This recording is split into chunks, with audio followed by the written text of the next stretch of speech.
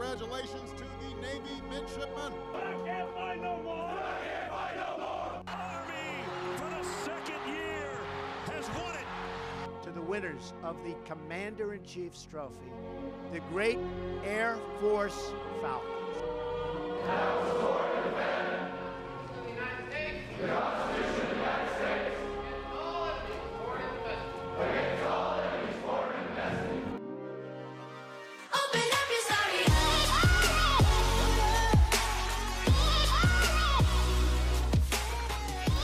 All right, welcome to another episode of the Against All Enemies podcast. It is Army-Navy week, so we're pretty pumped here.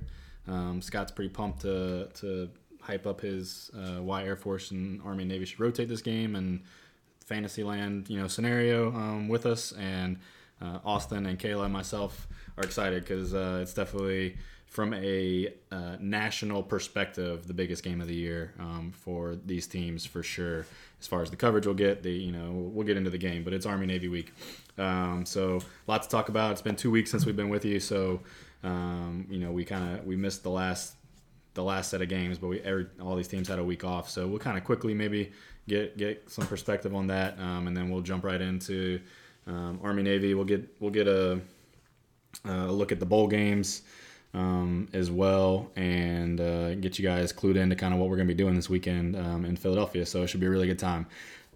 Before we jump in, definitely all of us, whether Air Force, Army, Navy, doesn't matter, right? We're all brothers and sisters in arms at the end of the day, and heavy hearts this week, with the shooting at both Pearl Harbor, or out in Hawaii, and then in Pensacola in the API building, where former Navy rifle team captain from last year, Josh Watson, 2019 grad, who had just gotten down to Pensacola a couple weeks ago, to be a Navy pilot, was killed during the shooting. And so, obviously our condolences to him and his family and everybody affected, and just, obviously a tragic thing. Also, I know you're down in Jacksonville, so, down in Florida, and you and Kara have, connections to Pensacola. Both of us spent time in that building, in those classrooms. So I don't know if you have any thoughts or anything else you want to add. I don't really have anything to say other than it's a tragic thing, and I can literally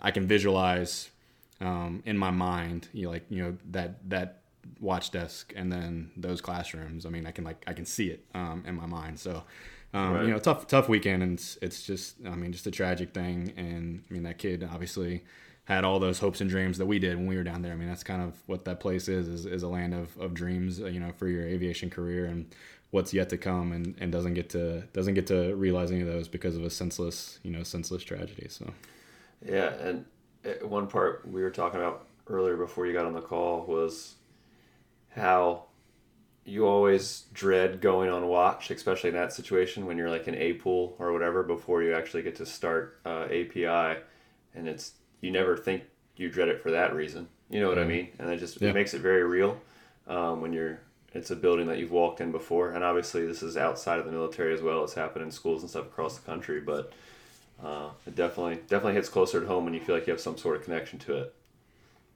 Yeah. Yeah, and just, I don't know if Kayla or Scott, if you guys have anything to add, feel free to add to that. But I just felt like, this is a big week, Army-Navy week, and that puts just like a really somber start to the week, somber tone on it, and just, kind of just makes it where, it really doesn't, obviously doesn't matter, football game at all, but just, yeah, just tragic, so. Mm-hmm. Yeah, not really much more to add on it. We lost somebody who was a fantastic person whose dream was to fly, and all they wanted to do was serve. And kind of on the flip side, I had worked with some of the foreign nationals, and not to make this about the shooter or anything, but I'd worked with some of those people, and a lot of the Saudi nationals are awesome people. So to have somebody like this it's evil in my mind. It's not just senseless; it's pure evil, and to have somebody have to lay down their life for that, and then also potentially, that can set back relations between the countries and things like that. It's just all around, it's just horrific. And my thoughts and prayers are absolutely with the family. And it's not a way that you want to bring us all closer, but I certainly feel, a lot closer, because I can just picture, a guy like that Ensign who's, that could have been a classmate or a friend or that kind of thing. And so, yeah, it's just awful. Yeah, same. Definitely heart goes out to that family. It's thinking, the instant that it happened, it just made it how much more apparent, kind of the distance, as service members is really not that far. Because I have friends still stationed in the area who took classes at the building not that long ago. So reaching out to them also to make sure they're safe and hear this unfortunate news about this young man is really crushing. So like Scott said, an unfortunate way to bring us all together, but definitely, heart and mind just goes out to that young man, his family, and all of the other, students who are in that area, because I can't imagine, going back to class, the students who are going to go back, going back to those watch assignments in that same area is going to be really, really tough for them. So my thoughts go out to all of those Naval and Marine students and Coast Guard students. Yeah. In Pensacola right now.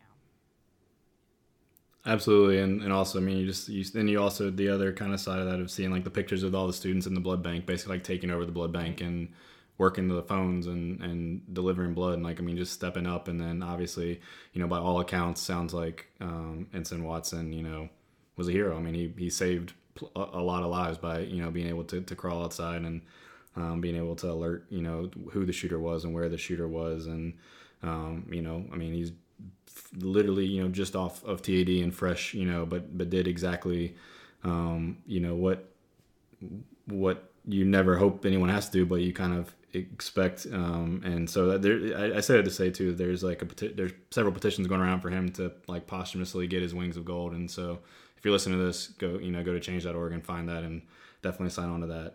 I'd give him my wings if I could, type thing. That's how I feel about it. Cause I mean, obviously he earned, even though he never got to the actual dream of flying there, he definitely earned his wings of gold in my opinion. So. All right. So obviously it started off on that note, but let's bring it back to the 2 weeks ago, several games. So just any real quick thoughts. Sky, I'll start with you.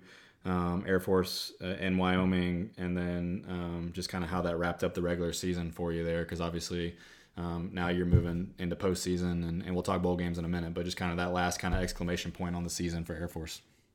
Yeah, there's really only one thing that I want to bring up about this game, and it kind of alludes to another thing that happened with Against All Enemies, which was naming Jeremy Fengelum the CIC Player of the Week. And I know that Malcolm Perry had a banner game. Jamel Carruthers, rather, yeah. Had a banner game with 5 touchdowns run in, and that's awesome. But just to me, what made this so important to remember was that there was an 11-point spread in this game, 12 depending on when you got it, for Air Force versus Wyoming, and Jeremy Fengelum essentially prevented Wyoming from getting that cover. And I mean, he was completely humble about it.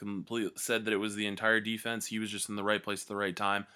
But both of those interceptions that he had were within Air Force territory, and they were both converted into Air Force field goals. So that's 6 points that we got, and no points allowed for Wyoming. And one of those interceptions that he had was effectively jumping and rolling over the ball to secure it and not letting it hit the ground.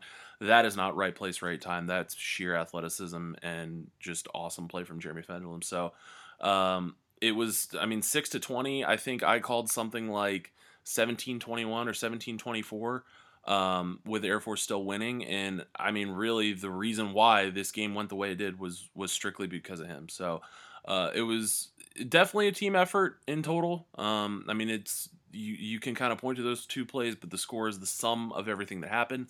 But I think he earned it, and I think it was just a really great way to cap off the season. And we actually moved this week up to 24 in both the AP and the coaches poll. So, pretty cool. Yeah, no, absolutely. I don't think we haven't done a podcast since they were ranked, because they got ranked after that game, right? So, hats off to Air Force for exactly what we said was going to happen, pretty much. You win, you go 10-2, which we expected to happen, and then you're going to get ranked. And so they go into the postseason. with that 24 ranking. And I don't know the ins and outs, and maybe when we talk bowl stuff, you can if you know kind of the insider stuff, Scott, at all, then you can kind of maybe elaborate. But in my mind, that has to, like, as the pecking order starts to happen, and you're looking at teams, and you're looking to bring in a team perhaps where a conference didn't fulfill its requirements for a bowl game to avoid, Air Force in some ways has been the butt of our joke for, going to be going to the Armed Forces Bowl, playing Eastern Michigan or North Texas or whatever. But I mean, that finish to the season certainly helped. I feel like, where they ended up, and we'll talk about that in a little bit. But yeah, kudos to them to finish 24 on the year, essentially. At right now, moving up one, and hopefully, if they go and win their bowl game, then then they'll end up ranked at the end of the season. Still haven't cracked the college football playoff rankings, but hopefully, that should definitely solidify a top 25 season, 11 wins, if they can pull that off. So, I mean, just a great regular season, for sure. Any thoughts on the Navy game, the Navy-Houston game? Finally got the Houston Thanksgiving weekend kind of monkey off our back, right, Austin? So to be able to go and take care of business, knowing going into the game you weren't going to be playing in the AAC championship because of what happened on Friday. Yeah, as a fan, that game was a lot less stressful because it didn't have that impact, right? Yeah. You know what I mean? Because it was such a high-scoring game, and it was close, and Navy wins by 2 scores, but they needed 5 turnovers to even be able to do that, and this is a down year for Houston, but Houston is still just a 4-win program, but was able to put points on the board. We knew they had a capable offense. I think we were hoping defense would. You say you wanted defense to do 5 turnovers, like they did plenty, right? Yeah. Just gave up 40-some points. Yeah. They didn't get any of the 3 and outs, so I don't think they actually got their 6 that they're always going for or whatever. Because I think they got 5 turnovers and no 3 and outs. But I mean, 5 turnovers. One of them was a special teams turnover, I guess. Yeah, that's true. Too, that's right? true. So you're right. I don't know where that fits in the puzzle. But no, we talked about it. Carruthers with his 5 touchdowns and the 5 turnovers, those are the difference. It's like if you didn't get one of those, it's a very different game. Great to get the monkey off the back, as you mentioned, but crazy. One missed field goal away, and that game would have gotten Navy into the AAC title game. What I'm talking about is that Tulsa-Memphis game where Tulsa guy had a chip shot, 20-some yarder, maybe 30-yarder to win, and just never had a chance. Yeah, I mean, Memphis early in the year definitely had, they were playing with fire, and they did get burned once. But, yeah, the Tulsa game, and then even in the Cincinnati game that, on Friday, the night before, it was like Cincinnati went for it on, the 12 or 14. I don't remember what yard line it was. It was, inside the 20, I think, on, that 4th and 2, and they ran a draw play, essentially, from the pistol or the shotgun. You remember? You know what I'm talking about? It's like, what? Yeah. And they took a timeout before it. And anyways, and so, that call, and they needed a field goal to tie the game at the time, and then that last, I can't even remember. Is it a fumble or I don't remember. At the end of the game, there's something weird that happened at the end of the game. All these Memphis Cincinnati games are coming. They're tying together now. I know. I'm blanking on, but something happened at the end of the game too, where it was just what? It was a penalty. It was a unsportsmanlike or something. Guy got a penalty after Cincinnati essentially stopped Memphis, I believe, or something like that. And anyways, it could have easily gone, our Navy's way there as well, and just didn't. But I mean, hats off to Memphis. They won the AAC. Hats off to Boise. They won the Mountain West. That's kind of how we expected it to play out. Hoping that you can't start wishing. I mean, you lost to Memphis head to head. Air Force loses to Boise head to head. You can't start asking for more breaks than that. So. Yep, and Memphis's coach is gone now, so maybe who knows? Maybe they'll slide back a little bit. I don't know. But all right, so last one, and then we'll take a quick break, and then we'll come back and hit up the more pressing stuff. But Army, Hawaii, Kayla, that game started at 12:30 Eastern, and you're an Eastern, person. So I mean, that was hats off to you for staying up and watching that game and representing Against All Enemies for that, because that was really, really late. There was no way I didn't even. I knew if I tried to start, I would feel obligated to go to halftime at least. So I didn't even give it in my mind. I was like, nope, not even going to consider watching this game. So I mean, any thoughts? I recorded it just in case I fell asleep, just so I could cover myself. And I ended up writing the story and then kind of looking at it first thing in the morning, because I think the first kind of draft of what I had wrote I didn't really understand, as you could imagine, writing something at 3, 4 in the morning.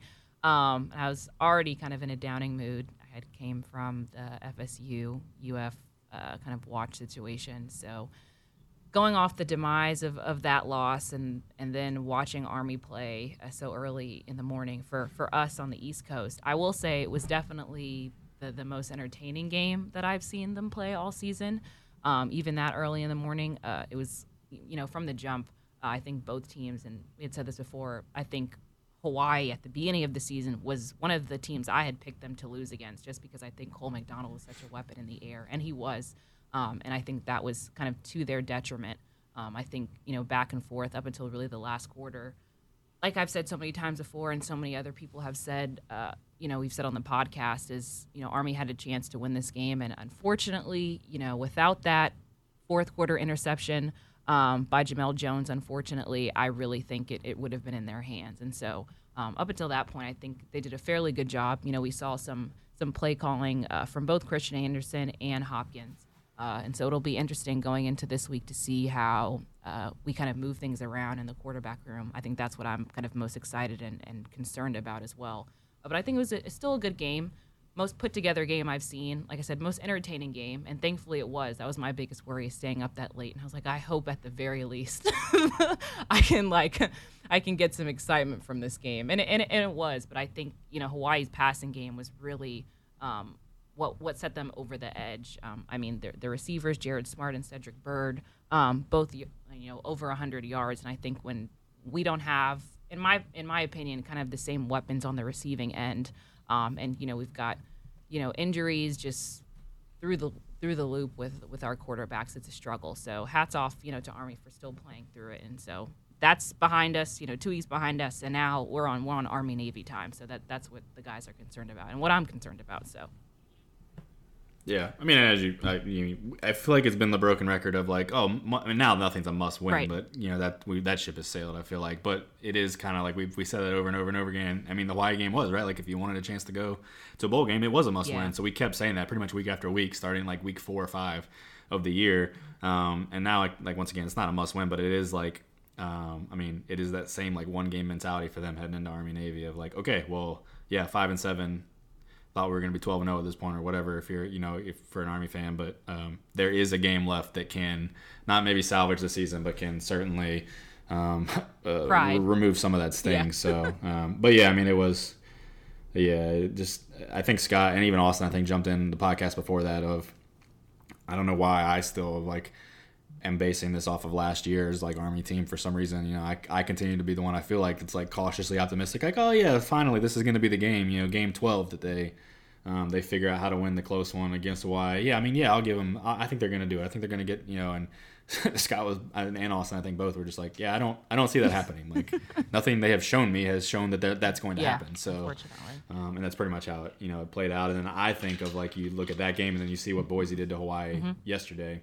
And it just kind of shows, I think, to a degree how this season has gone for Army.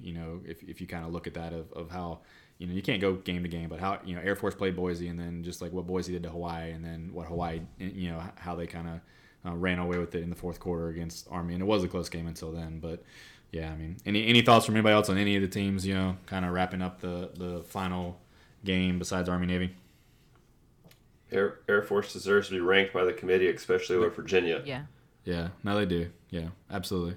I don't really fully understand why they're not at 10-2, and I don't even say arguably they are the best. They're the second best team in the Mountain West, right? Would we agree with that? Yeah, definitely. That's right? Yeah, they're the second best team in the Mountain West. It's weird. So, I feel like they've had like the most, and not low key to us and maybe like Air Force fans, but like generally like the most low key like winning quiet season.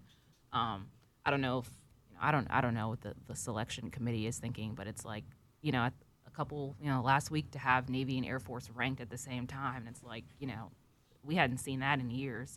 And I was definitely expecting coming out today to hear them in the top 25, so that's pretty unfortunate.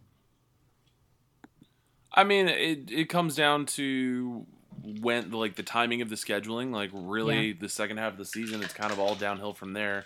And so you can pencil in all those wins for the most part. And then, really, who do we play? It just kind of, it is what it is. I don't think Colorado, to us, it's a big deal that we play a Power 5 team like Colorado and win. But But I think on the national stage, everyone's like, "Oh, Colorado, yeah, whatever." No, but that's like the G5 like hate though, right? Like you schedule a P5 and you beat them, but then a 4-loss P5 team is better than you. You're like, what? Yeah, but I mean, I think that there was better competition in some of the Mountain West. Like I think that Navy was better obviously because they won, was better competition than Colorado was. Yeah, I don't know.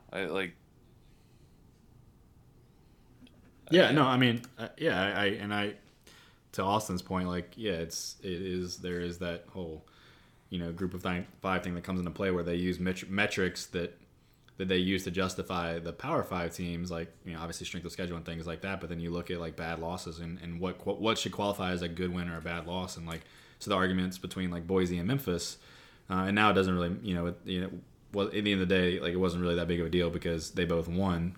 Or Cincinnati and Boise potentially, and it's like calling Florida State a good win for Boise. Like that's a 6-6 Florida State team. No offense, Kayla, right? Hey. Like, right? Like, hey, you got Mike Norvell now. You got to watch Memphis all year. Now you get him. No, as your you're coach. fine. Like, This right? is a sensitive time. I'm very happy right now, and thankfully, being on this podcast and following Navy, I've been following more AAC football. So I'm happy with the hire. Like, this is just like I feel like this is. As Scott said, the next year for Army, I say next year for Florida State. So we're just going to pass on by that.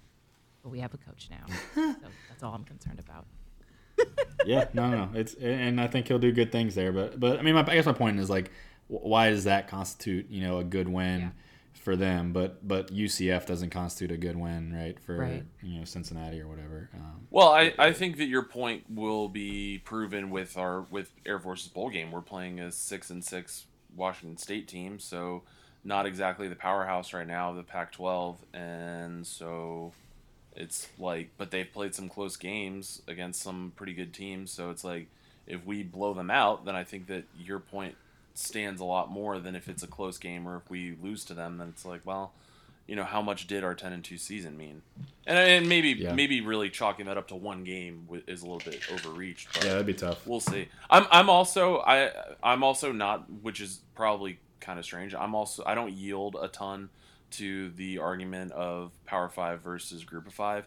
Like I just think that the teams with more money, with more TV power and all that stuff, I just think that they tend to get better recruits and are able to hire better coaches and that kind of thing. So I'm very much like c'est la vie, like it is what it is. I get it, and when we but that's how it falls out, right? Those Power 5 teams are the ones that have the resources and the TV deals, right? So that's just kind of, I mean, that's the way it is, and that doesn't really bother me. Like it just doesn't. I know it bothers a lot of people, but I don't care. It's not even it doesn't bother me like the distinction. It just bothers me when like you're using the metric to justify one thing for one school and count one thing one way, but when you apply those same things to a school that is considered lesser, like the Group of 5 thing, and it's like not being applied the same way. Anyways.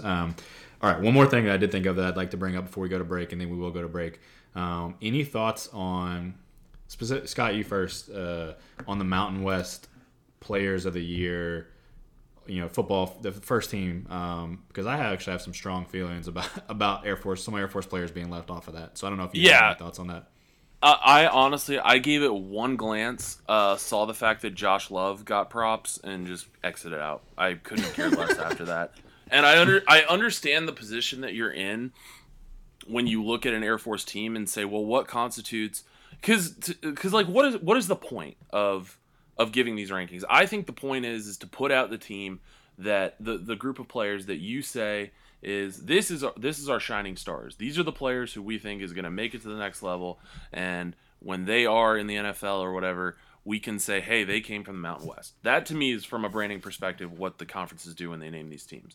So I understand that Air Force has kind of an uphill battle when we run this weird system, when our players are kind of undersized. When you have this guy, and I think even with the AAE all team, we're kind of looking at Donald Hammond, and it's like, well, he's fantastic, but is he really a quarterback? Was he throwing just against bad teams? Like what, it's just hard to kind of place them. And so, I did find it strange that basically it seemed like they were just trying to pick guys who fit more of a traditional mold. And that to me is where, once again, where we're looking as a Group of 5 conference and saying, hey, we're just like these Power 5 guys, and picking players who run pro-style offenses and who fit the mold of somebody who's just ready for the next level in the NFL in terms of size, not even just skill. So, yeah, I think there was a lot of snubs. But at the same time, I get it, and I also, like, it's just, I don't know. Our players know they're good, and I didn't really let it get me down. But I thought those were bad. I thought our friends over at Mountain West Wire, I thought theirs were bad. I just thought, I don't know. I just haven't seen Air Force getting the approval that they need, but I don't think they need it. They did name Donald Hammond the third player of the year, I believe. But other than that, yeah, I could see it. Yeah, but yeah, I mean, so the Mountain West Conference, I mean, you had two offensive linemen and Mo Fafita as first team guys, and I get the offensive linemen because they're best rushing attack, second best rushing attack in the country, best in the Mountain West by far, right? But I mean, you have 6 wide receivers between the first and second team, and one of those isn't Gerard Sanders, and maybe it's the just simply a yardage touchdown thing, but once again though, Gerard Sanders leads the nation in yards per reception, which I get it. That's not the marquee stat that you go for when you're talking about how good a wide receiver is. But to me, he had a ton of yards after the catch, and I think that's what kind of makes a wide receiver in the Mountain West. Yeah. So yeah, a lot of the snubs. It's just. And then Kyle Johnson, DeMonte Meeks got second team, but like to have Trey Bug and like none of those DBs get any love on the first or second team. I don't know. It just seemed like maybe your reasonings were exactly why. But Austin, do you have any thoughts on the AAC? Obviously, a little bit more Navy friendly there, with Coach Ken winning Coach of the Year and Malcolm winning Offensive Player of the Year, and David Fournier and Diego Fago ending up on the first team. Any thoughts on the AAC ones? No. I mean, I guess I have thoughts, but I'm not really here to like pick apart anything. I think the American Conference has been good to Navy. I think it's a good relationship, so I think teams and players get the looks that they deserve for that.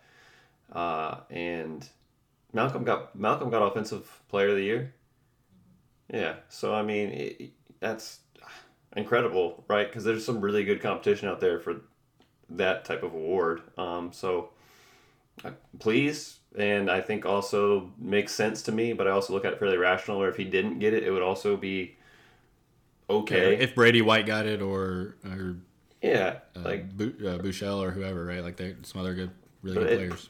Right. Like, and I know people are going to be upset about it no matter what happens, and I mean, whatever, like I'm good. I don't know.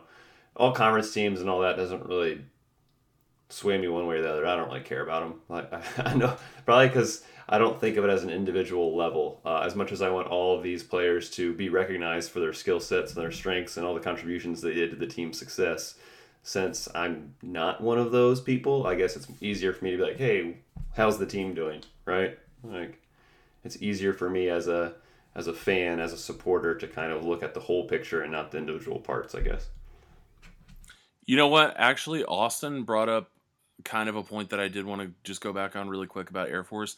You said that the American Conference has been very good to Navy. I was just going to say, I don't think the Mountain West particularly cares for Air Force in that regard. I think because we're just weird enough to not be able to push that Power 6 mentality, if you're going to call Mountain West a part of that.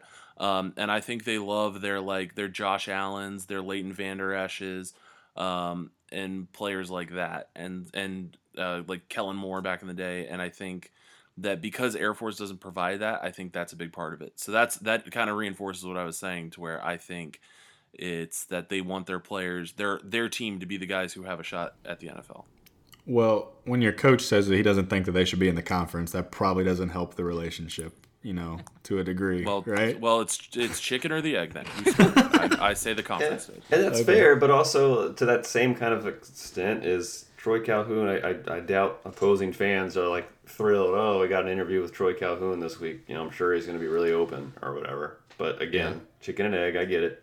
All right, when we come back, we'll talk bowl games, because the first thing I do want to talk about is the most unique pairing of coaches across the sidelines that is possible to put together in college football in the Cheez-It Bowl, right? So we'll be back in just a minute. We'll talk bowl game, and then we'll jump into obviously the big thing, Army-Navy this week. Be right back. All right, welcome back to the Against All Enemies podcast. We just got done kind of recapping the regular season minus Army Navy, obviously, for us. Everybody else has finished their regular season. But now we can kind of look ahead. I guess we are jumping ahead of Army Navy to look ahead of the bowl games. But let's look ahead of the bowl games. We've been throwing these predictions around, and they've been mostly military bowl for Navy and Armed Forces bowl for Air Force, and neither of those things came to be. And I have to say, in both cases, I'm happy that neither of those things came to be. And I think that both teams ended up in really good bowl spots, and I think obviously in large part due to their seasons they've had and their top 25 rankings. But first one, let's break down Air Force versus Washington State, right? Mike Leach, the Pirate himself, against Troy Calhoun. I don't have a nickname for Troy Calhoun. Crazy Calhoun. Crazy Calhoun versus the Pirate.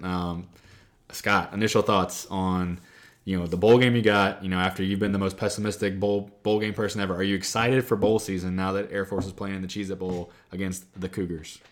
Yeah, I think it proves that the bowl series is not a complete and total sham, giving us a little bit of respect and putting us in a decent bowl game. I'm pretty happy with it, and I think it's going to be a really cool game because I think it's going to show just how legitimate we are. Like I said, we don't have the same opportunities to show that we're worthy of beating Power 5 opponents like some other schools do. Like, we don't get a game like Navy has every year against Notre Dame. So I think playing a 6-6 Pac-12 team, it's going to be really cool. And we already did it. We already beat Colorado, but now playing somebody that's slightly better, has a slightly better record, I think will be pretty cool. And they've had some close games even in some of their losses, like 37-35 to Oregon when they were ranked 11th. And then a win over Oregon State in a close one, win over Stanford, who's been pretty terrible. But I think it's going to be a really cool game. And like you brought up before the break, seeing those coaches, I don't know if we'll get much content out of it necessarily, but I would still love to see something, some kind of interview. And I think that the dynamic with having Pat McAfee as a commentator, if they could bring a little bit of content out of that beforehand, I think it could be a pretty interesting thing. But yeah, I'm definitely excited for it. I think it's going to be better than had we gone to another one of those like military title sponsors bowls. Yeah. So let me ask you, have you looked at the spread yet? I haven't seen the spread. I've seen the matchup predictor from the FPI. Well, let me ask you then, what do you, when you can go off that, but if you had to guess, since you haven't seen it, what do you think the spread is initially? I'm going to have to say Air Force is probably like +9 or something. Austin, have you looked? I literally just pulled it up. So I literally, as you said, I said that, but I was wondering, I was going to make a mean joke at Scott and be like, man, you're asking the guy who went 0-6 on our picks all year. The guy we said couldn't have that article anymore? Yeah. Yeah. Air Force 2.5, but you did get it right, Air Force 2.5. So maybe even the more important thing to me, or the thing that I thought of first with this game, given I think one of the biggest things will be just seeing how Air Force's defense does. Obviously, the air raid offense that Leach kind of pioneered. But then obviously I don't think they're going to be able to stop Air Force's offense at all, personally. So what do you think the over-under is? I don't think it's going to be in the middle. I think it's going to be somewhere around like 38 or like 60. So I just don't know where they're coming at this from, because it is going to be like a very attack heavy game. But at the same time, I look at Air Force's games this season where it's like they were supposed to put up a ton of points and where they weren't, and those have been huge variations. Like, I don't know, what is it? 66.5. There you go. Yeah. So yeah. Pretty high over under there. But it's like it could be a defensive battle. Like if Air Force gets to the quarterback, if they get to Gordon, I mean, it could be a low scoring game. And same thing if Air Force tries to play out of their shoes and they try and have Donald Hammond throw the ball a bunch, and they've got really good matchups with the DBs. I mean, I don't know. Yeah, I hope Troy and the staff don't try and outsmart Leach type thing, and just kind of. I think Air Force's defense it will be the determining factor in that game, and on offense, I think you just be you, and it's not something they see. And Leach doesn't care about defense really, so you just kind of just bring your game, and I think you'll be fine. I don't think you necessarily need the wrinkles per se to move the ball and score on them. So, any other thoughts? Anybody else on the Cheez-It Bowl? Austin, Kayla, anybody? No, I'll be watching it. I love it. Yeah, no, that's gonna be great. I mean, it's like 27th of December, so not like a super early bowl game, because it's obviously a better game, and like 10 o'clock or something like that. And I don't remember exactly, but that'll be a really good game to watch. I'm really excited for that game for sure, and can't wait to add that to the bowl season watching schedule. So that's Air Force, and then Navy. Kind of thought they were going to go to the Military Bowl. Makes sense. It's in Annapolis. We've talked about that ad nauseum. That not good for the players. They don't really like it, but we like going to Annapolis, obviously. So would be fun for us. But they end up in a really good bowl game as well. They get picked to be a part of the AutoZone Liberty Bowl against Kansas State. So Austin, your kind of first thoughts of that matchup, and I think it's the first time ever these two that Navy's played Kansas State. I believe I read that. So. Great bowl game for Navy, obviously, in terms of the Liberty Bowl tradition and history. But I think you have to thank the American Athletic Conference and Cincinnati for the situation that they were in terms of playing in Memphis in back-to-back weeks, and that's a big reason why Cincinnati's not in that bowl game. Yeah. So they weren't going to play 3 straight games. Absolutely was not going to happen, and that probably should be Cincinnati's spot in terms of being. Even though there's still an argument to be made that Navy's the second best team in the conference, but Cincinnati, I guess, has earned that as the winners of the East and had a pretty successful season. But it's crazy how that works out in Navy's favor to kind of get them away from the Military Bowl and still be in definitely a better bowl, but still playing against a Power 5 opponent, which is, I guess, nowadays a measure of whether you got a good bowl game as a G5, right? Even an SMU, 8-4 team that was ranked for a decent number of weeks in the season, who got overlooked by other bowls. I was gonna say got passed up by other bowls who had. I don't know if it's crazy how it works, like ESPN contracts and all that, but essentially other bowls have teams with worse records than 8-4 of that conference, and out of the Big 12, and Kansas State's gonna kind of fell down the pecking order and got the Liberty Bowl, which is not the cream of the crop for them, right? So. And we'll obviously have a podcast where we actually like fully dissect and break these down. Just getting those first impressions. But this is a Kansas State team that beat Oklahoma. That's Oklahoma's loss is to Kansas State. So this is a good team under first year. Is that where Norwood came from too? Yeah, it is. You're right. Yep. He was there last year, right? Yep. 2 years before. He was there, and then and obviously Snyder stepping down, and then getting the coach from North Dakota State. But they've they've still held their own 8-4. With 2 ranked wins for them, and like I said, Oklahoma's only loss of the year is to Kansas State, so that's a playoff team. So that's going to be a really, really good game for Navy. But we won't look ahead too much more on that because we do have to talk Army Navy. So we'll come back. We're not going to go over Army's bowl game. Okay. Oh no, we're not. Let me see if I can find it real quick. Insert cricket sound. Oh, come on. We gotta do our Army Navy little jabs, man. That was it. We're so nice to each other all the time. And, it is just, in so many ways. I wish people had, an inside look at, our Slack channel and, our communication. Because, it has been, at times it's just tough because we cover 3 rivals. We talk about that, it's really hard sometimes to be nice, and we do a really good job at it. So, and then everybody wants can't. I stay a little tight-lipped for the listeners because I just don't want to hear it. The amount of confidence that if I was in Army's position right now and I was a social media guy who just wanted to weigh in, you would not hear from me until I wouldn't say a word. But these Army fans are still talking trash, saying Air Force is irrelevant, saying Navy's a bunch of crybabies and all this stuff, and I'm just I almost respect it because it's that over the top with they're that committed to commit to it with how trash Army has been. And there's a video of Jeff Monken saying Navy can kiss his ass. And I'm I would be flat out embarrassed if my coach after this season at 5-7 had posted that video. And they're just sharing the hell out of it. It's just these guys have crayons for brains. I feel like I got attacked for saying week that by was week.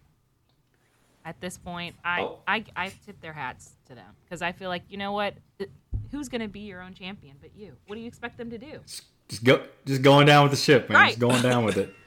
And I think that's what I'm saying. saying. That's why I don't talk trash because I'm there's nothing to say. If you can look at your record and then look at Air Force's record and still talk trash, it's a tip of the cap. More power to you. Austin, what were you saying? And I was going to say, I was attacked the last week or so on Twitter That is for correct. basically saying the two of them are different. Like Coach Monken and Coach Kent are different people because Coach Kent at 5-7 coming into this is gonna. He won't say we're not a good football team, but he's gonna be like, man, we got a lot of work to do before we can beat a team like as good as Army. Like that's the Coach Ken line, and yeah, it's just funny because exactly what you said. Like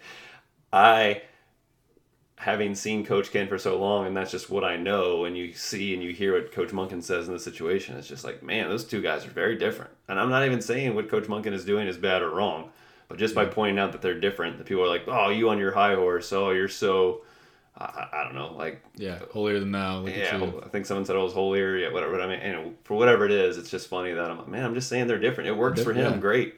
Yeah, if you can't admit that they're different, like once again, you can get into like the psychology of the sports fan. It's like literally all we're trying to do is say they're different programs run by different people, and it comes out in their coaches and stuff like that. Because you were pointing out after the uniforms came out, one of the coaches had the Team America World Police or whatever guy throwing up whatever it was, and it's just different. Like that's just you're not going to see Navy coaches do that, but Monken's had success, so it's not. I mean, it's working for him. It has Keep worked. doing it. Yeah, fine. I mean, it's all good. But yeah, they're absolutely different programs and man, so we'll get into the game. Let's take a break. We'll come back and talk a game. But I'll tell you how I hope this plays out based on that video that Scott was talking about. So we'll be right back. All right, welcome back. We were just getting warmed up for Army Navy. That's how we're going to finish our podcast episode today. We talked about like just the differences, and I go back and think. Austin made the joke about bowl game. That used to be our thing, right? Where it was like every year. I mean, certainly guilty of leading the watch our bowl game chant, right? Like that was our thing. And Army hated that. They hated that, right? Because for years we were going to bowl and obviously beating Army, and then they weren't. And so we used to do watch our bowl game. That was our chant. Whenever Army fans would try and our cadets would do whatever at the game. The game got close, and it's just like, yeah, watch our bowl game. And then they started doing watch our war, and like it's just one of those things where it's like, what? Like we went from watch our bowl game to like you guys are doing the watch our war chant, like Navy and Marine Corps is not participating type thing. And it's like they I don't know. It's like they have to go there. But anyways, that was just an aside. Unless somebody has any thoughts on that, but that always just grinded my gears where it's like, why are you making that leap? But anyways, all right. So before we start talking Army Navy football game, we definitely have to talk uniforms first. So I mean, I'm just gonna open it up. Like, any thoughts on either side on the uniforms? I definitely have my thoughts. Not a fan of Navy's, like, really, to be honest with you, but happy to hear anybody's thoughts on uniforms. How do you want to do this?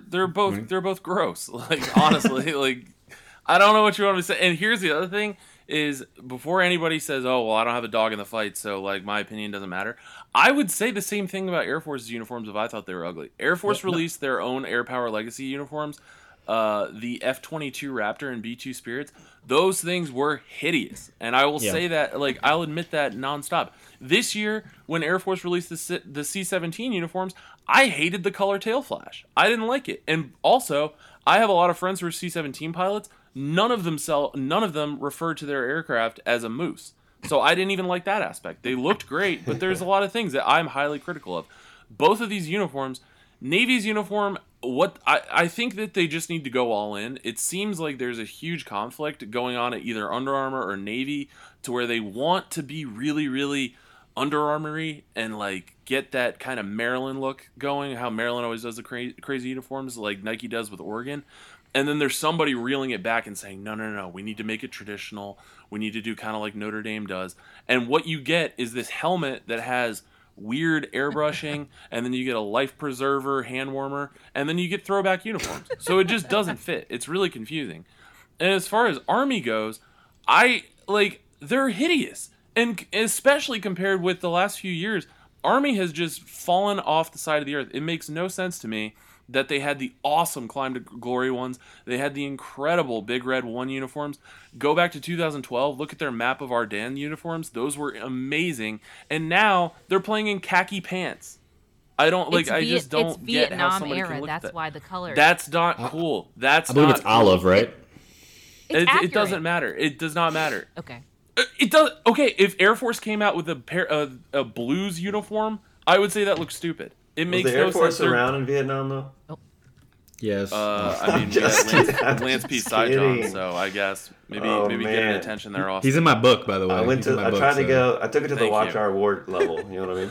I just like, and that's what I'm saying is it's like it's the same thing with the uniforms with Army. They're like, no, these are actually awesome, and it's like, okay, they're not. And it's the same thing with the season. Like, yeah, we're actually still really good. You're not. Navy does the same thing I feel like on the uniforms, to be honest with you, because I actually am not a huge fan of this year's either. Last year's I wasn't until we saw them in person, and I was like, okay, those look all right. We can all agree the mustard ones were hideous, but they've had some really good ones. Like the first one Under Armour did, right, was the Don't Tread on Me. Like, man, that was a great uniform. So cool. So they have done some goings too, but I'm the same. I'm the exact same way as you, Scott. Like, I have pretty high expectations, and I don't know if that's just in my mind. I just assume, like, right, Navy has a person who manages their account, and I know who it used to be. He's not there anymore. And he had, I met him and talked to him a couple times, and like he had, I think it was either 2 or 3 schools that he managed. So he had like 3 schools that he's managing, and like he's the guy, right, for all this and like figuring it out. And I mean, how big of a deal this has become, right? It started and it's become a tradition now, right? It is. Like, we're obviously in anticipation for this. And Air Force the same way with the Air Power Legacy, series, that there's the alternate uniforms for service academies has become a big deal.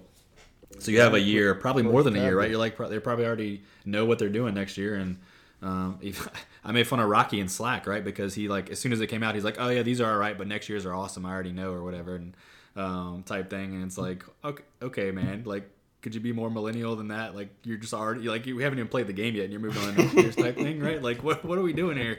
But like, they're already planning ahead, right? So they're doing this like 24 months out, or however long they're doing it, like planning these uniforms out. And so I do have high expectations that like you're gonna pull something out, because you have so much to work with both schools and the history and tradition and everything you could pull from. So I'm right there with you as far as, I mean, Navy fans I think do the same thing. I'm just kind of automatically going be like, oh, these are fire, I don't know. That's just my opinion. But we haven't heard from either Kayla or Austin, so let's get our Army and Navy takes on these uniforms. So, Kayla, what were your thoughts on Army's uniforms representing First Cav? I absolutely love the uniforms. I said, like in Slack, I think the 10th Mountain is still my favorite. That all white was absolutely amazing. I think if you go with this like all color block uniform, like, it's going to be hard to kind of like go wrong. So putting them up in comparison, yes, I think the First Cav uniforms aren't as good, but I still think they're amazing. I think it is a great time to kind of pay homage and showcase, Vietnam era veterans. I think that the way Army does storytelling alongside with the uniform reveal, Navy can't touch it. I thought their video was really cute. I thought the beat was really cool. But like, I don't know, I got chills like looking at these videos and seeing this First Cav vet, just, the archival footage from Vietnam and just the birds, and it's just awesome. I don't say I have like a complete qualm with the khaki pants, because when I was looking back and like seeing the side-by-side uniforms from, that era, from, 1945, 1946, I could see why. Reading up DOD or, Divids had this really awesome story about kind of what goes in specifically for Army, going with the department, the history department, and going with Nike and working 3, years ahead of time to really make sure that everything is accurate, that the colors are right, that the scheme is right. I know someone brought up, or maybe it was a couple people brought up in the Slack, that they kind of wish the helmets were like blacked out instead of this like matte green. I think I could have seen that as well, but I honestly think they're awesome. Like I said, I think the storytelling is great. It really, really got me hyped, especially, I don't know, I just think it's an awesome uniform. I'm really excited to see it. I don't know, I feel like Navy's uniforms from the past couple of years are just like recreations of the same thing. I don't know if it's like they're scared to like jump out of the color scheme like they've done like in the past. I don't know what that is.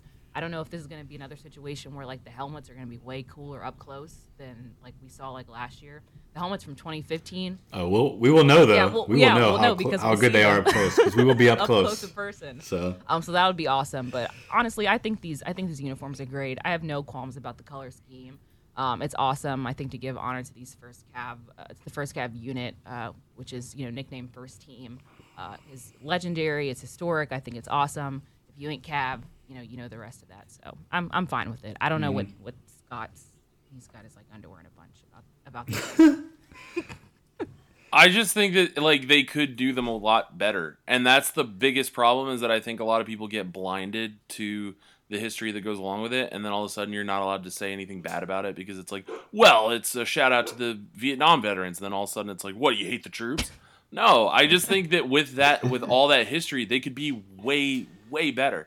And the reason why I wanted the black helmet is because a big part of Cav is the Stetsons, and if you gave that ode with the cross sabers and the gold face mask, I think that'd be way cooler. Yeah. That's just like one thing, but there's so much other stuff. Like they're just really boring, and the fact that Nike, I don't know if it's Nike's corporate, but however it works, a team at Nike went out and made these with people from West Point. And it's like that's the best you could come up with.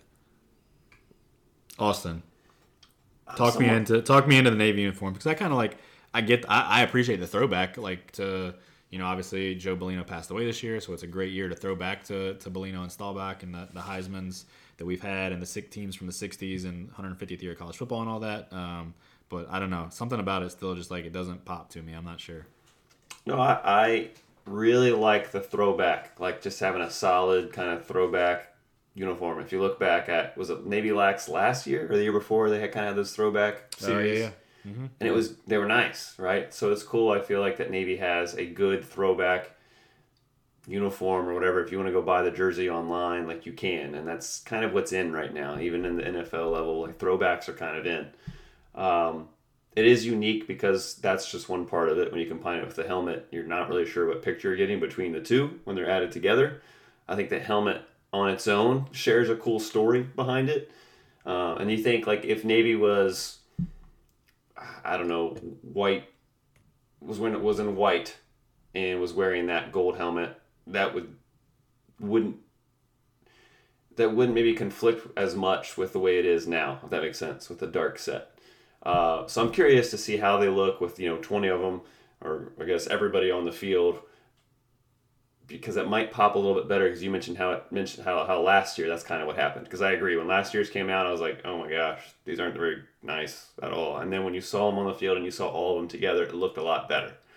So I'm not sure. I'm somewhere in the middle though. Like I don't think they're trash, and even on the Army side, I don't think they're trash. But from an objective point of view, at least as much as I can for both, I feel like they're both okay.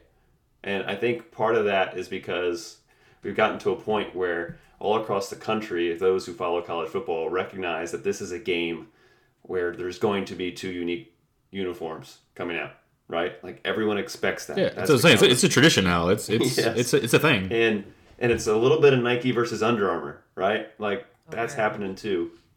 Kind of the undertone of it.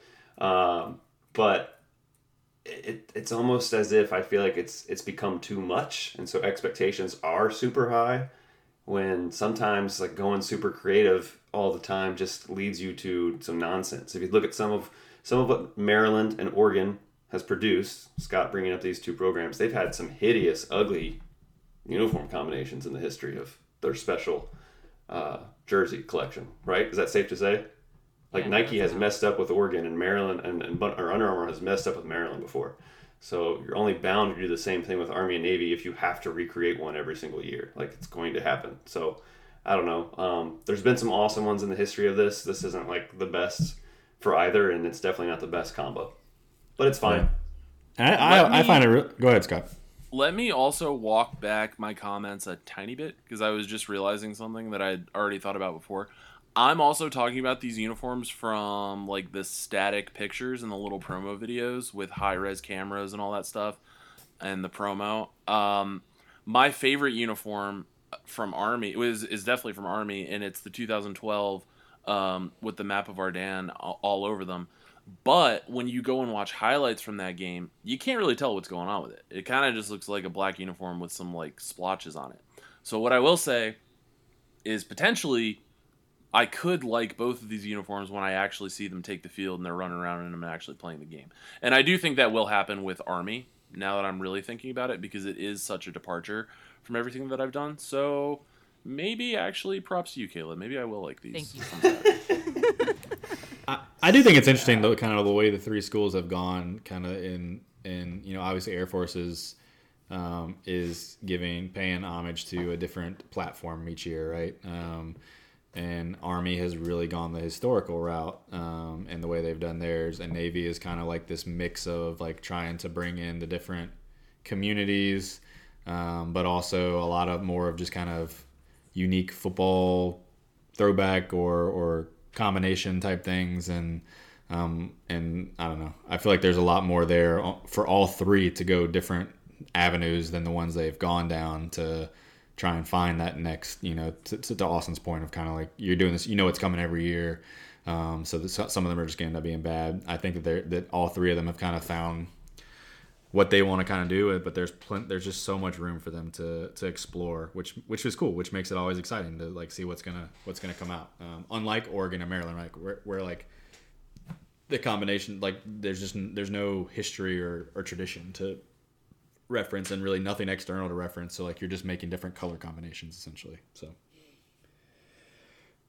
but to the point of we will get the chance to get a look at them in person, right? We're super excited, right? So that we're going to have a presence at Army Navy this year, and so yeah, we haven't really filled everybody in because we just been trying to really solidify everything. But I mean, there's a better chance than time than ever, and hopefully we'll get Austin some details so that he can finish the article on what we're doing. But we don't want to put anything in writing that falls through. We'd rather be like 100% sold on everything that's happening. Yeah, so we but we are going to be there, and so we'll throw it out here. This will be up in a couple of days, and then we'll have article out, and I'm sure we'll push stuff on Twitter, Facebook, and everything. Let everybody know kind of what we're doing. But we're getting in town in order to go to Radio Row on Friday. I'm pretty excited about that. Several national stations are going to be there, a lot of local stations, a lot of different people. We will be bottom of the barrel for sure. Oh, no, absolutely. Like, literally the bottom. Like, the very bottom, barely got a spot. In the maintenance room. The only reason we got a spot is because we don't need any, like, equipment. Like, we're bringing our own. We literally just need Wi-Fi and an outlet, Like, that was the selling point, to get us a spot. But I'm going to take it. I'm going to take it because it's going to be awesome. I mean, so the plan is to do that from 1 to 3 as far as I know. That is the only piece that I don't have, like, official, but we're going to get a spot, and I do know that. So hopefully, like, 1 to 3 p.m. on Friday, we'll be recording kind of our live, podcast, probably do some Facebook Live type stuff. Maybe not the whole entire time, but just throw some stuff up. And get some interviews, hopefully with some of the radio folks that are around there. And just get some really good footage and content that we don't get week to week, obviously, just being there. And I just think it's going to be cool. I don't know if y'all kind of thought about that, but just like, ESPNU, like just national radio, folks, local radio folks, big time, sports radio people, all kind of there covering the game. And to be quite honest, like we have better information, than we're the bottom of the barrel as far as the production, but like as far as the knowledge, like. Yeah. Right, like I feel like we're gonna be able to talk more. I don't know. I think I have high expectations for that. I think it's gonna be really cool to just be there and be a part of that. So we're gonna get there Friday for Radio Row. The really cool part is Banner Society. So shout out to the mothership at SB Nation. But Banner Society is sending 5 people to join us at Army Navy. Not all of them will be there starting at Radio Row, but everybody will be there on Saturday. So we're gonna have Ryan Nanny. Alex Kirshner, Richard Johnson. Dang it! I should have looked up their names for it because I'm blanking on the last couple. Anyways, we're gonna have five Banner Society folks there, and it's gonna be really cool to have them there because I don't think any of them have been to an Army Navy game. So to be able to kind of show that to them, a couple of them will join us at Radio Row. We'll do some. It's so shut down full cast style for you not to be able to name everybody anyway, and just be like, we should have probably done some homework before that. Yeah. So we'll have them there to do that as well. So a couple of them are going to join us at Radio Row, kind of add some content. They do this much more professionally and much more regularly than we do, and that's going to be cool. And then Saturday, we're going to tailgate with Travis Manion Foundation, which does pretty much the biggest tailgate that will be at Army Navy. They're expecting anywhere from 750 to 1,000 people at their tailgate. It's sponsored by Tito's and a couple breweries. They do put on a really good tailgate. It's in, I believe, Lot D, if I remember right, but it's like the corner, the southeast corner of the Wells Fargo Center lot, the basketball, I think that's what it's called, the basketball arena, the 76ers arena. So we're gonna be down there, and it's gonna be all of us. So me, Austin, Kayla, and Mitchell Northam is coming too. So 4 of us, all 5 Banner Society folks. Rocky is gonna be there as well, and then Austin and Mai's wife and son probably too. So we're just gonna have like 16 people that we bring to this tailgate. But it's gonna be really cool. We'll be there handing out some swag. All the Banner Society Shutdown Fullcast guys will have some swag to hand out, and just meeting people and trying to show them kind of the experience from both sides. So I don't know. I think it's gonna be really cool. And then obviously the game. I don't really have to say much about that, but we'll have a presence in the press box as well as a presence on the field. And kind of split that, and then the Banner Society guys will be credentialed too, so we'll split that up and kind of show them around and just show them all the traditions of the game. Just being there, Austin and I believe have walked down on the field before because of the tickets we had that one time, right? Right. But and we've obviously done the kind of press pass thing plenty of times, but I have never been on the field during the Army Navy game, and I'm just super pumped for that. And Lincoln Financial has a great press. I mean, it's just really cool because you have so many more press there than you do at any other game, and the press conference is actually a legit press. I mean, it's just going to be a lot of fun. So, anything y'all want to add about what you're excited about for the weekend? You may have mentioned this. I was looking something up, but I know we need to give Seawolf their due. Absolutely. Yeah. Absolutely. We're in talks with them to hopefully be a part in some way on Saturday. That's part of the details getting ironed out, right? Travis Manning Foundation obviously you mentioned Tito's and stuff being sponsored with that, so there's some. Yeah, Seawolf should be there. We're still figuring out how they're working on how they're getting their beer there, but the plan will be and worked it out with Travis Manning Foundation, so hopefully we're able to do that. And Seawolf will have a presence at the tailgate, and they're great, great partners that we've been able to work with, and look forward to continuing that. But taking that into Army Navy, yeah, for sure. Yeah, pesky rules and laws. That's part of the reason why we don't have anything written out there too, right? Just trying to iron everything out. But really excited about it. You mentioned it. Going to be fun. The weather, I think I've seen it's supposed to be around 50, which is not bad. There's a chance for rain. Bit of rain. Yeah. Yeah. There's like a 50%. I'll take 50 in rain. Army Navy game. Yeah, as long as it's not snowing. Yeah. I'm good. But I've been there, done that. Oh, yeah. Kayla, so this is your first one, Yeah, right? I'm super excited. This is first Army-Navy game, so excited to get the full experience of everybody there. First game covering in an NFL stadium, so lots of firsts. Obviously, I've been watching all the NFL and college football games, of course, all week, and the previews have been going, and, it's the only game on TV, so I'm really hyped just to be in the atmosphere, and, of course, be around all you guys and all the grads. I'm really excited. It should be really fun. Hey, and you know what I'm most looking forward to? Oh. Hanging out with John Feinstein. Oh, yeah. Your boy. That is my boy. That's true. Can't wait to see him. It's going to be just great. So, yeah, no, it's going to be cool. So we're happy to be there. Maybe we've probably run over an hour now, and we're going to, like I said, we're going to have a live recording on Friday talking about the game and breaking it down more. But I guess before we kind of sign off tonight, I do want to get both your takes, and then we'll get first actually what I'm gonna do is I want to get Scott's take on the game, just a quick, because you won't be there with us on Friday, so this is your chance. Don't go down your rabbit hole. I don't want to hear your rabbit hole right now. Stick to the Army Navy game. What's your kind of take on this game?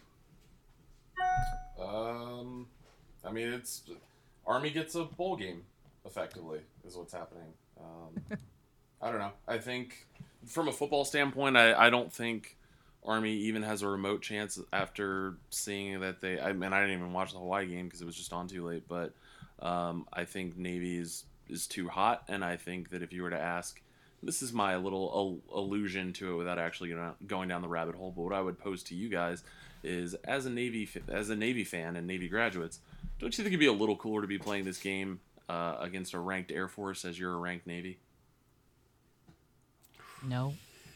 Am I gonna make as much money and publicity as I do with it? Probably more, because it actually matters in terms of football. He's not gonna sell it. Man. I don't know. That's my little food for thought there. No, I'm not even taking the bait, man, because I'm sticking. I'm not even going there right now. We can have that. We've had that. We can have that conversation.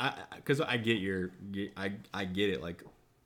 Logically, but I also just don't ever see the possible. And that's what you said, kind of too. It's gonna take somebody that's super creative to figure out you know how to make it work. But like my initial answer, honestly, like just having been to this game so many times, and it could be the same thing. You could make the same thing potentially happen as far as the atmosphere and aura, but like there is just something different about it. It really is, and it's not really about the football, to be honest with you. Definitely so like, not. Yeah, it's definitely. So like my initial answer is honestly no, because when you say it that way, like I'm thinking the football, you know, in that, and I agree with you that it could be that at some point, but like it's not. It's just not about the football. I don't know, Austin. You've been to plenty of games, so go ahead. You can't tell me it wouldn't be better with the football. I don't know. If you had both, if you had all of that, too, like coming into this game and you're actually excited about the football too. No, if you had all of that, if you could guarantee me, like Austin said, the same money and same coverage, but then also the same, you know, feeling the aura of the game, you know, president there, sective, you know, whoever, and like everything that gets added in and it's a part of it. If it felt the same way, then maybe you'd have me. Like maybe I will take the bait a little bit and say yes, if everything felt the same, and you added the element of two ranked teams going against each other, then sure. But that's, I don't know. Austin, what are your thoughts? You've been to this game just as many, if not more times than I have. I'm like making the general public sound bad here. The general public will be more confused if you start having Navy and Air Force or Army versus Air Force or whatever here in this matchup, where I think it would not attract the same level of attention or eyeballs. And I don't see all those things being held constant, where the money, the TV contract, and all would be the same. And that's okay. That answer, it's so simple. It's a simple phrasing. You gotta call up your boy Nathan Pine. You weren't supposed to. That to me is the easiest aspect, is convincing the American public that this game matters by calling it Army Navy. And obviously, like, I'm not a marketing guy. I would be making a lot more money if I knew the true answer. But all you gotta do is frame it as the Service Academy game. This is still America's game, whatever. That's really all you'd have to do. And yes, it's still the only game that would be played on this week. The president would still be there, the SecDef would still be there, both chief of staffs, all that stuff. Yeah, it's so easy to do all those same things. Yeah.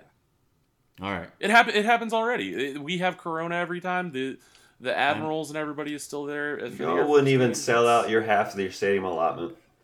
I know I shouldn't have. I knew it. Like, as I was like, oh, I'm going to give Scott a chance to tell me what he thinks about this game. I knew it. He had gotten quiet. He wasn't saying anything. And I had a thought in my mind. I was like, he's going to go down the rabbit hole if I bring it up. I'm not, though. I'm not talking about how it could happen.